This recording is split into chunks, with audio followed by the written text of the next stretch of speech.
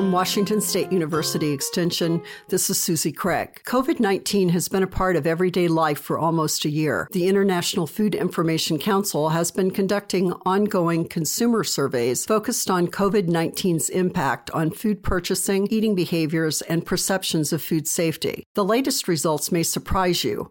Shopping, wearing a mask, and hand washing after shopping were the most mentioned behaviors by consumers, yet only half of them practiced those behaviors. At the beginning of the pandemic, consumers reported shopping less frequently. Now, survey takers report shopping more frequently at large supermarkets, local grocers, and corner stores. While many consumers were very concerned about shopping for food initially, they are less concerned now. View the survey questions and results at the International Food Information Council. This is Food Safety in a Minute from Washington State University Extension.